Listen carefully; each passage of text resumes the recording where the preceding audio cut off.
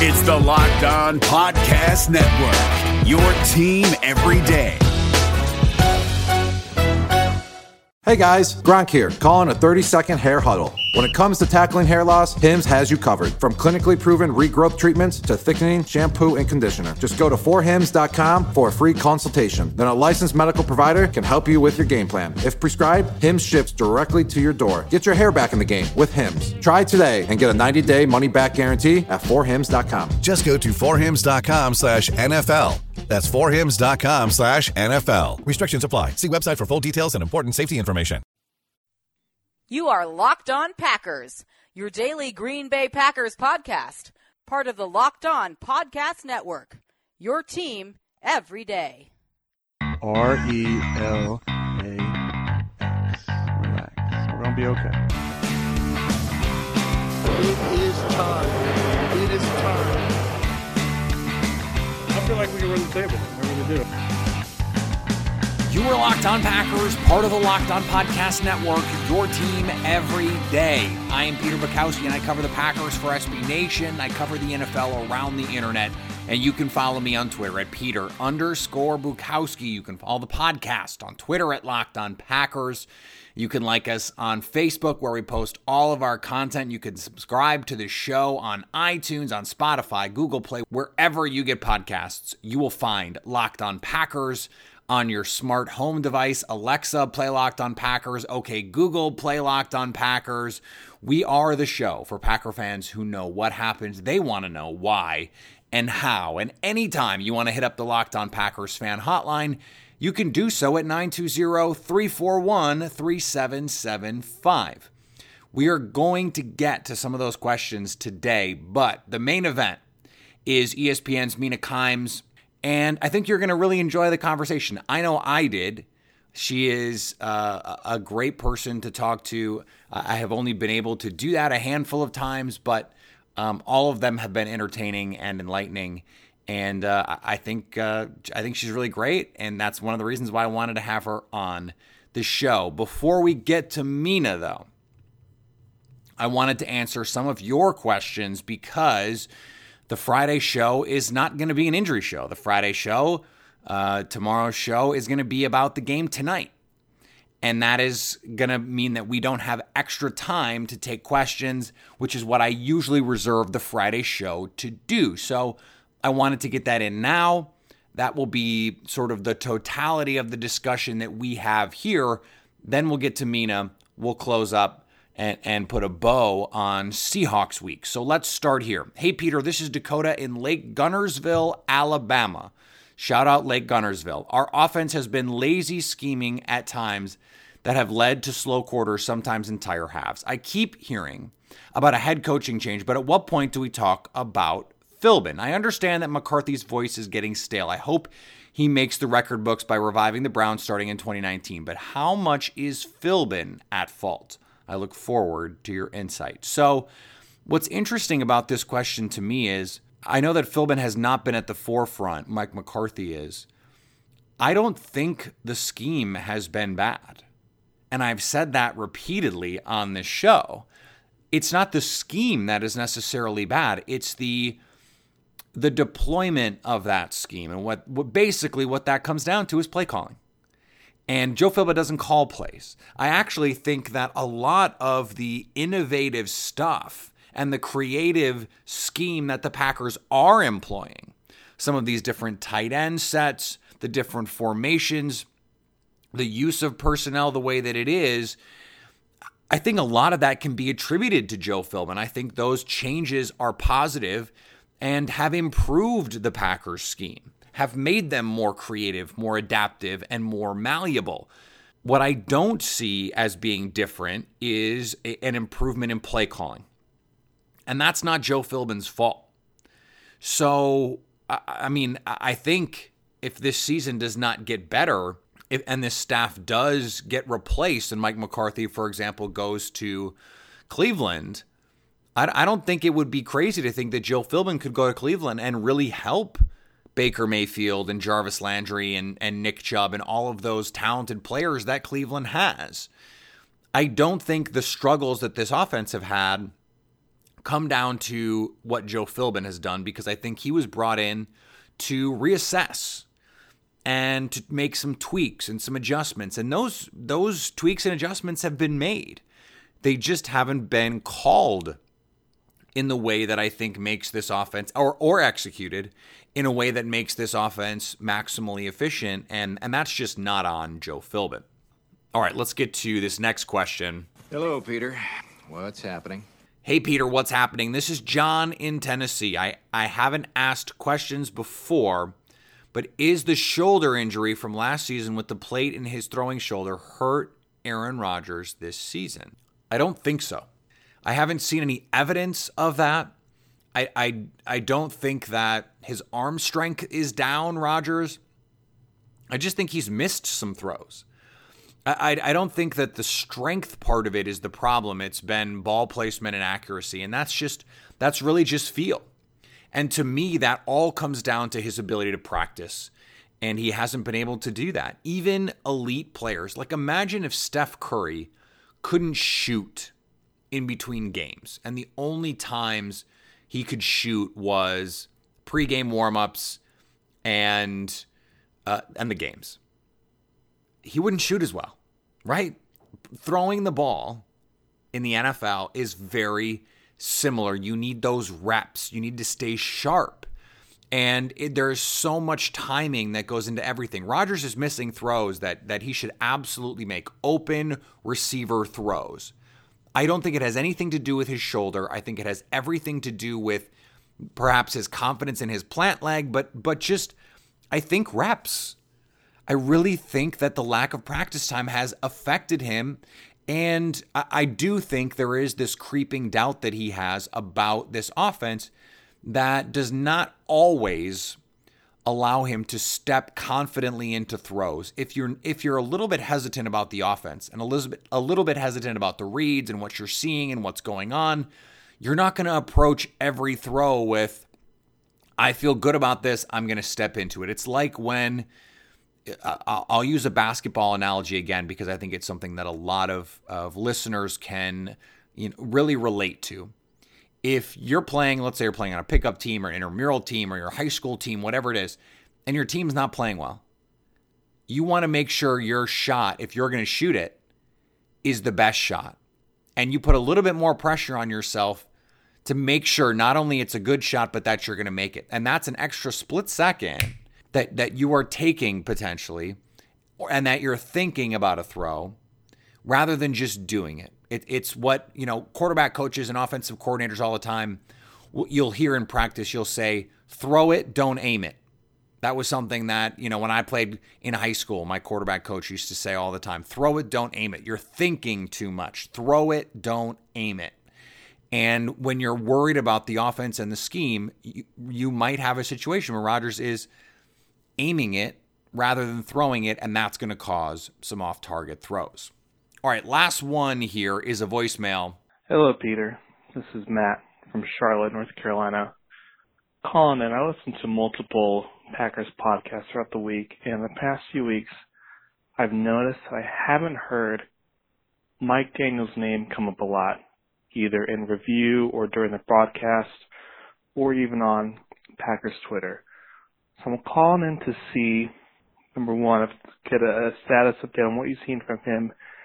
And number two, I know that I believe, lead the league in sacks and have quite a number of players who each have a sack. I'm checking to see if Mike Daniels' role as a disruptor has allowed for that to happen. And as a result of that, has contributed to the unglamorous fact that we are oftentimes not seeing his name in those sexy stat lines. I look forward to your answer, and I hope to hear this on air. Thank you so much. So I think Matt is right to point out that Mike Daniels' stat line is rarely sexy. He is still a highly disruptive player, and a lot of what he's being asked to do this season is take up blocks. And the reason is Kenny Clark is better. I mean, Kenny Clark is a better football player in the run and the passing game than Mike Daniels. And that is crazy to say because Mike Daniels is really tough. He's really disruptive. He's a player that you're going to hear Mina Kimes single out as someone who can disrupt what Seattle is doing tonight. But he is still doing what he needs to do. Part of the reason, and I wrote about this for Acme Packing Company yesterday, there's been this complaint, and we talked about it on the show, this issue about outside linebackers and the lack of pass rush and whatever from those guys. But what has mitigated the impact of those underperformances from those outside linebackers is the play of the interior pass rush. Kenny Clark, Mike Daniels, Dean Lowry, and before that, Muhammad Wilkerson. It's not just doing it themselves, but eating up blocks to keep Blake Martinez free behind them or to allow Kyler Fackrell to come off the edge one-on-one. I know that sounds crazy. He's tied for the team lead in sacks. So Mike Daniels is always going to do, what Matt called the unglamorous things for this Packers defense. He's still doing that, and he's going to continue to do that. I think as Packer fans, watch him. Just watch him on a couple plays. Here, do this on first down because teams are closer to 50-50 run pass on first down.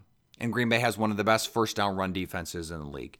Just watch Mike Daniels and watch the work that he does and the penetration that he gets or the blockers that he eats up. And then when he's in the game on third down and you see those double A-gap mug looks where there's two guys right over the center threatening to blitz. Just watch what Mike Daniels does. Watch if he eats up two blockers and frees someone else up to get to the quarterback, because those are the things that he is consistently doing that just don't show up in the stat sheet. Hey, listen up, FanDuel fantasy players. Your day is about to get 20% better. This is Vinny Iyer, host of Locked On Fantasy Football here on the Locked On Network, and I have an offer for you. Start playing fantasy this football season, and FanDuel will give you a 20% bonus on your first deposit. That's up to $500. That's a big-time bonus, and all you need to do to claim it is to make your first deposit on FanDuel. I love the fantasy contests they have on FanDuel. So many different ways to play, cash games, tournaments. I like to challenge myself there. Take my fantasy football knowledge to the next level. Many different types of game formats you can pick from: main slate, single game, best ball, snake draft, and you can even play private contests with your friends. And there's an awesome slate of games on hand every single week. You can get the players that you don't have in your redraft leagues into your lineup. Try to get that big-time return on investment. Every week is a new chance for you to win big at FanDuel, and that's what I love about it. Experience season-long wins without the season-long waits. Sign up today at FanDuel.com/LockedOn to claim your bonus and start playing today. That's FanDuel.com/LockedOn. Age and location restrictions apply. Bonus issued as non-withdrawable site credit that expires after 30 days. David Harrison here, the Locked On Washington Football Team podcast, celebrating with you a 21 grain salute to a less boring sandwich thanks to Dave's Killer Bread. I don't know about you guys, but when I eat pizza, I eat it for the toppings, not the crust. And when I eat a sandwich, it's for what's inside the bread, not for the bread. But when I throw a sandwich on 21 whole grains and seeds, thin sliced bread from Dave's Killer Bread, it is the epitome of addition by subtraction. That thin sliced bread lets me focus on what's inside the sandwich, but also adds to the sandwich with killer taste, killer texture, killer nutrition, a subtle sweetness, and a seed-coated crust. Dave's Killer Bread is America's #1 organic bread for a reason. It tastes so stinking good. Dave's Killer Bread is made with the highest quality organic and non-GMO ingredients and is power-packed with whole grains, fiber, and protein. Visit daveskillerbread.com to learn more and look for Dave's Killer Bread in the bread aisle of your local grocery store. All right, let's get to Mina. You can follow her on Twitter if you don't already. I don't know what you're doing. But she is at Mina Kimes. She's a senior writer at ESPN, the magazine. You can find her on ESPN.com. She's on every show that ESPN does. Mina, thank you for joining Locked On Packers. Thanks for having me. So this game on Thursday night between the Packers and the Seahawks is going to look a lot different than some of the iconic matchups that we've had the last few years between these two teams. A lot of different pieces for both teams. And I have to be honest, going back and watching the Seahawks the last few weeks, I had to do a lot of going on our lads and checking the depth chart. Like, wait, who is what number? Who what? Yeah, there were games in the beginning. Like I I'm a pretty serious fan, and I generally know the practice squad guys and the backups. But there were games in the beginning of the season when Bobby Wagner was out a little bit, KJ Wright, where there were linebackers and tackles that I kind of knew, but I certainly wasn't familiar with, which is shocking to me. So it's a very, very different team, especially on that side of the ball. Offensively, one of the things that has really stood out, I know to Seahawks fans, but also to more broad NFL fans, is the offensive line is not trash in Seattle. So I don't know if you saw Aaron Donald pretty much destroyed Russell Wilson. Okay, but Aaron Donald is Aaron Donald. Yeah. No, you're not wrong. The biggest, the best move of the Seahawks offseason, in an offseason where they lost a lot of talent, was getting rid of Tom Cable, right? Who was the offensive coordinator, much maligned, much despised by Seahawks fans. And you've seen the hiring of Mike Solari, who was in New York previously, I think already pay off.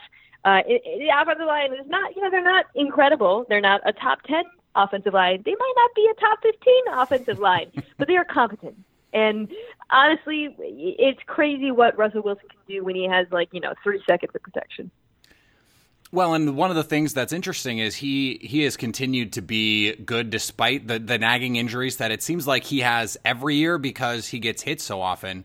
But against the Rams, it looked like the Russell Wilson we were used to in terms of his ability to run. I mean, he killed the Rams on the ground with his legs, even though there were only really one or two called, zone reads or whatever they're using with him. Is that something that you think is going to continue moving forward as he gets healthier? I think it's going to continue out of desperation. That's when lately over the last, not in the beginning of his career, but over the last couple of years, you've seen Russell Wilson running more when he feels like he has to run more, right? And you're right that this game was a bit of an anomaly. He ran for 92 yards, the most he's run in 4 years. Yeah. Okay. And certainly more this season, he has been very reluctant to keep, to say nothing of the absence of scrambles. So it was very interesting and hardy because, man, it creates a lot of problems for the defense. I think this is going to be a pretty run-heavy game for Seattle. I mean, every game is a run-heavy game for Seattle, kill me, but I think against Green Bay's defense, given some of the weaknesses they have up front, I do think you will see not only a lot of Chris Carson, who didn't play on Sunday, and they were kind of preserving him a little bit, as well as DJ Fluker, the guard, who's been excellent as a run blocker. He didn't play, I think, in part because of this Thursday night game. You're also probably going to see Russell Wilson use his legs a lot. You mentioned the running game. It seems like over the last few weeks, we saw signs of life from Rashad Penny. And Mike Davis has done some things. He is, what is the phrase, a rolling bowling ball of butcher knives or whatever? I mean, they suddenly have this stable of backs and an offensive line that we've discussed is not trash. They took it to the Rams, and they've been one of the best running teams in football this year. I don't think any of us saw that coming into the season. Did you? I knew there was a commitment to the run because of some of the language coming from Brian Schottenheimer. Language, frankly, that I didn't love. Troubling language, one might say. Yeah, well, look, the Packers know what the Seahawks know, which is you got to run against the Rams, right? It's a weakness of theirs. It keeps their offense off the field. It's part of the script for beating that team, if there is one, which not really. But it's definitely helpful against some of these higher-powered offenses in the NFL. But as far as the Seahawks running game, the issue was never about the talent of the backs. Chris Carson, he's been injured, but he's been good for a while. Mike Davis was good last season, too. He was very efficient. The reason, which is partially why, by the way, a lot of fans were, I think, distraught that a first-round pick was spent on a running back, not because Rashad Penny isn't talented. You saw that on Sunday. He's tremendously talented. But they didn't need a running back in the first round, right? I'm personally of the mind that it's not often worth ever drafting a running back in the first round, which is, sort of a philosophical bet. But the issue, again, it's not with the run game's good. They're talented. They've got guys. The problem is how it's deployed, which is so frequently on a first and second down. It's very anachronistic given what's happening in the NFL. And it's been a source of a lot of frustration, I think, for fans of the Seahawks. I have to assume part of the reason is you look at this receiver depth chart, And Doug Baldwin said outright he's probably not going to be 100% all season.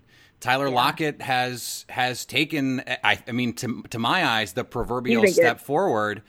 But after that, I mean, Mina, are we sure these aren't Madden creative player names on the rest of this depth chart? I mean, it's I don't even know if they could line up in a 4-receiver set. Yeah, and they also, they got Ed Dixon back, the tight end, who they signed in free agency, but they lost Will Disley, the rookie, who really, broke out at the beginning of the season. So you're right, there's not a lot of depth amongst the pass catchers. David Moore, the young wide receiver, really flashed earlier in the year. He hasn't been as productive recently, but it's not a exceptionally talented group. I think you're right to point out that Lockett's taken a big step forward this season. Wilson's really, really trusting him as the guy, and they chose him over Paul Richardson, who got hurt again in Washington, and that decision's paid off. But Russell Wilson is so effective in play action. Would really like to see that used more often. Would like to see more of an intermediate passing game from this team. Would like to see them throw the ball on early downs. Yeah, depending on where you look, I think ESPN's NFL matchup has a different number than Pro Football Focus, but both of them have Russell Wilson as either the best or the second best quarterback on play action by passer rating. So, but was not in the top 5, I don't think, in actual play action passes. So. Very frustrating. I understand that frustration as someone who watches Green Bay not use play action when Aaron Rodgers in his prime was the best play action passer efficiency wise ever.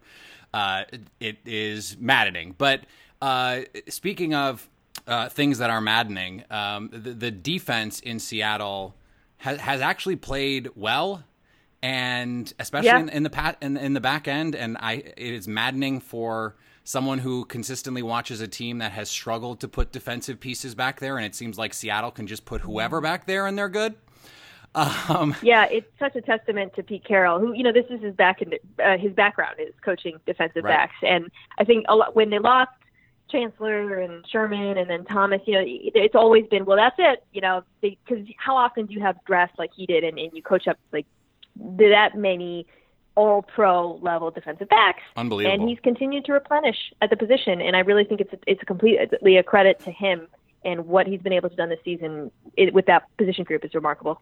Yeah, and it is a little bit strange to me, and I think John Schneider is an awesome personnel person, but it is strange that for the holes that they've had at offensive line and receiver, they haven't been able to consistently, through the draft or free agency, fill those voids in a major way. And yet on defense, they're able to find Jerron Reeds, Frank Clarks, the Griffin brothers, these players that they're able to just plug and play. It's very strange that he seems to have these blind spots.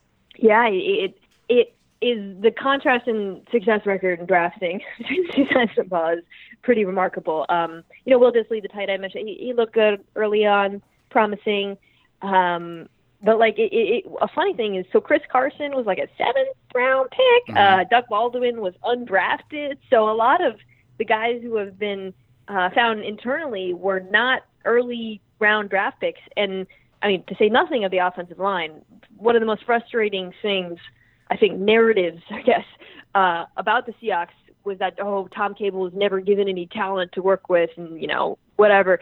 The Seahawks spent more draft capital on the offensive line than any team in the NFL between 2012 and 17. Okay, wow. And Tom Cable played a large role in choosing a lot of those guys. So not only was he given personnel, he failed to develop them. So the fact that they're even mildly competent this year is more than enough for me. That's a lot of defensive linemen.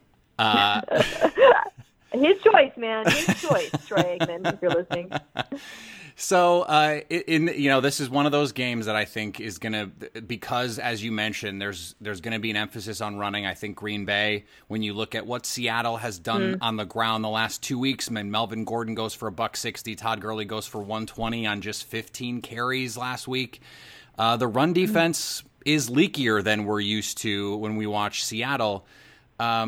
Is that something? I mean, can Green Bay go into Seattle and win if they give Aaron Jones 15, 20 carries? I think so. The run defense has been really inconsistent in Seattle. You know what I mean? It's not like they've been, I guess, universally terrible. Certainly the pass defense has been better, but they've been up and down. I don't think, the thing about Curley, it's like you're also defending that offensive line and the offensive scheme. It's like impossible, right? So I don't know what Aaron Jones does is so different. I'll be curious to see how many resources they allocate towards stopping him, versus Rodgers. I think it's funny to me how similar these teams are in some ways. It's weird, actually, because I think they're both kind of similarly like good, not great. I think both fan bases have a lot of frustration with the play calling. That's probably quite similar in the absence of creativity, you might say.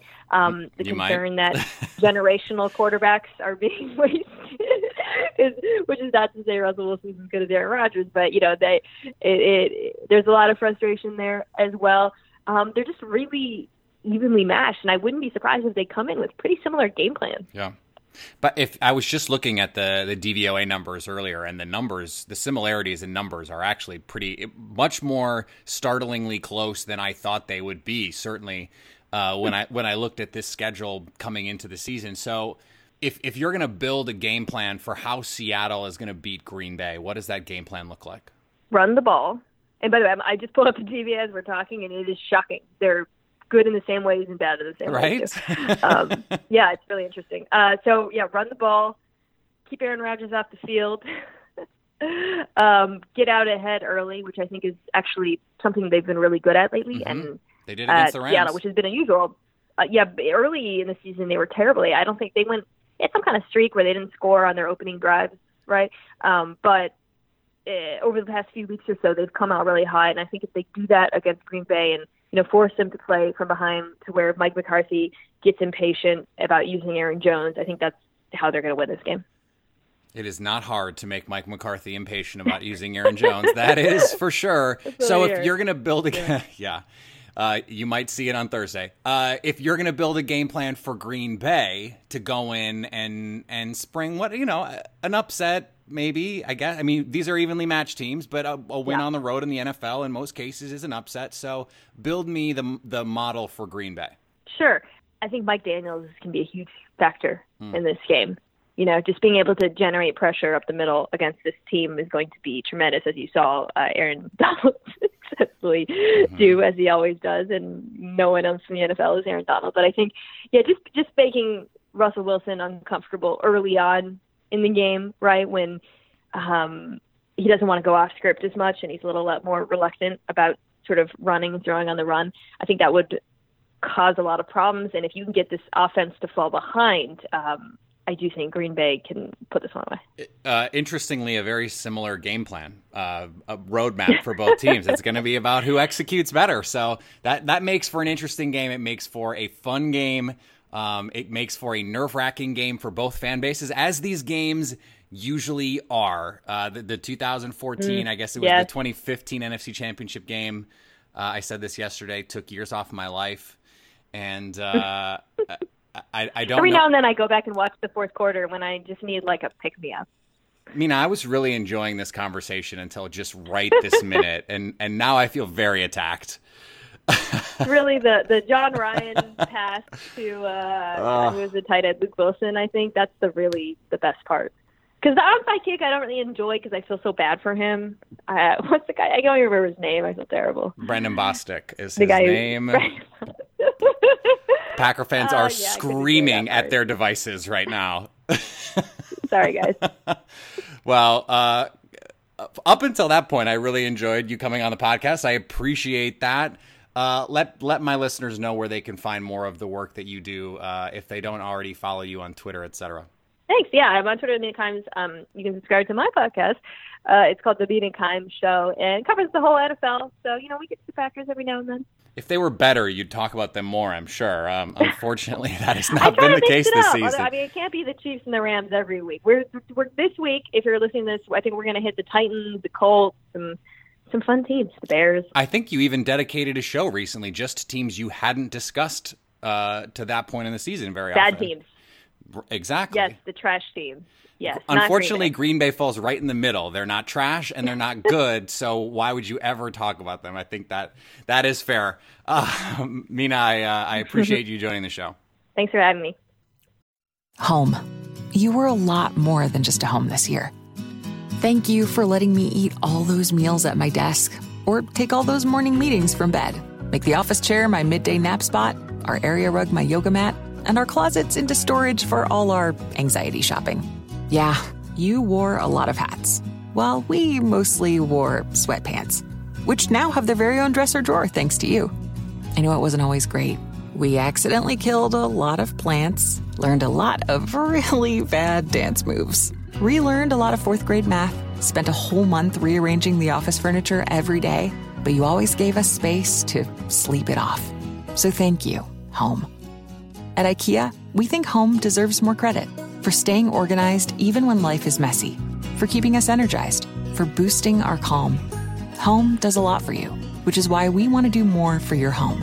Find new home office, bedroom, and organization solutions at IKEA.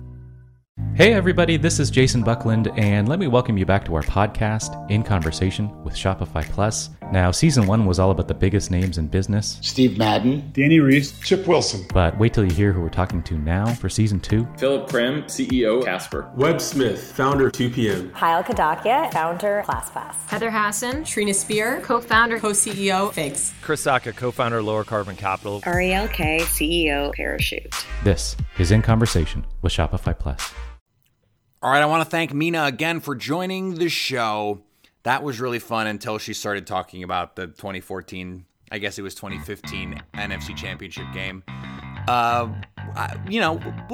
We can still be cool. She knew what she was doing, and I appreciate that. I still think the Packers win tonight. That is my feeling. I have just an inclination about this. And I think this matchup is great for Green Bay. I think they're going to be able to get after Russell Wilson, create pressure. And even if Seattle is going to run the ball successfully, that's fine. I don't think they're going to be able to throw it successfully enough. And I think Green Bay is going to be able to create some plays in this game, potentially get out to an early lead and beat Seattle. The number I said was 27-24. I like that number, and I'm going to stick with it today. We'll be back tomorrow to discuss the game and then back on Monday with our analysis of the weekend, pushing forward to the Minnesota Vikings in Minnesota next Sunday. So enjoy this Sunday off. Enjoy the game tonight. We'll see you back here tomorrow. Remember, you can always follow me on Twitter at Peter_Bukowski. You can follow the podcast on Twitter at Locked On Packers. Leave us a review on iTunes. Let other people know why you like Locked On Packers, why you're listening, why you are a part of this wonderful community on the Locked On Podcast Network. And anytime you want to hit up the Locked On Packers fan hotline, you can do that at 920-341-3775 to let me know how you're staying locked on Packers.